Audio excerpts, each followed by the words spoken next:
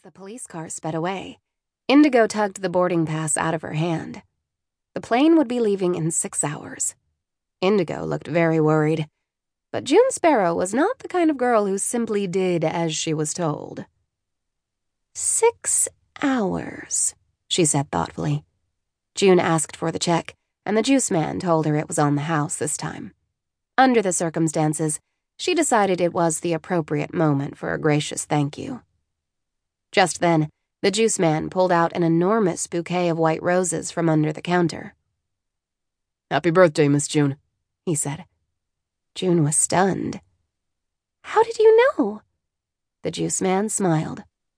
"I've been making papaya shakes on this corner for a long time, Miss June." "They're beautiful," June said softly. "Thank you." She jumped down off the stool with her bouquet in one hand and Indigo in the other. "What should we do, Indigo? Am I really ruined? Should we still go to the opera?" Indigo looked at her long and hard, then pushed his snout into the bouquet and snuffled deeply. "You're right," June said. "It's still my birthday, and I'm not going to spend it at the airport." June carried the roses into the opera house with Indigo Bunting hiding behind them. It was perfect camouflage, as pigs weren't technically allowed to attend the opera, and this seemed like the best way to make an entrance. June settled into her box, surrounded by white roses with Indigo Bunting on her lap, and as the curtain rose, she thought that if it was really and truly her last night in New York, this was as nearly perfect as it could get. La Boheme was one of their favorite operas. It was over-the-top romantic, fantastic costumes and arias, bucketfuls of snow falling from the rafters, and the glorious grand finale when the young heroine Mimi dies in the arms of her lover, Rodolfo. When the curtain came down, June and Indigo had both soaked their handkerchiefs with satisfying tears for Mimi, and maybe a little for themselves. June thought that she wouldn't mind having a handsome poet mooning over her, but to be perfectly honest, Indigo Bunting was much better company than Rodolfo. When they stepped outside the opera house, the fountain at Lincoln Center was shooting high bubbles through the beams from the spotlights, and even though she knew they really had to get to the airport, June couldn't help herself. She kicked off her ballet flats and ran around the cement rim of the fountain in her bare feet. Indigo Bunting raced ahead of her. He was small enough to occasionally throw in a tiny pirouette without falling off the edge. After 3 times around, he was panting hard, and June swept him up and kissed him right between his little pink ears. "We have to say goodbye to New York, Indigo," June said. "We have been dealt a harsh blow by fate."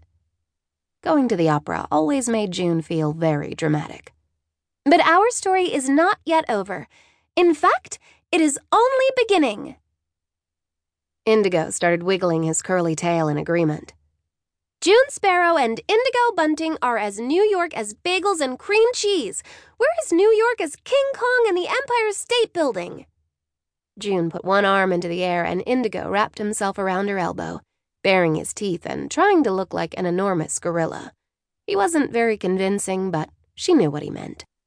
Suddenly, there was the sound of applause, and they looked up, surprised to see that a small crowd had gathered. A woman wearing a feather boa dabbed her eyes, and someone yelled, "You go, girl!" June picked up her flowers from the juice man and threw them out to the crowd like a wedding bouquet. It scattered into a dozen white roses in the air. People scrambled to catch them, and there was more applause. "Now that's what I call an exit," June whispered to Indigo as they jumped down from the lip of the fountain. "There's still 2.5 hours before the plane leaves, Indigo," June said when they reached the sidewalk. "I think we have just enough time to go home." Indigo gave her an incredulous look, but she picked him up and ran.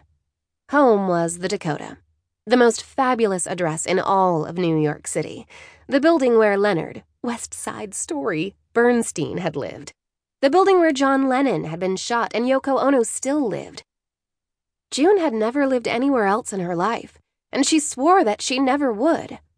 As she liked to say to Indigo Bunting, the Dakota was opera. But when June arrived, there were 4 police cars with their lights flashing.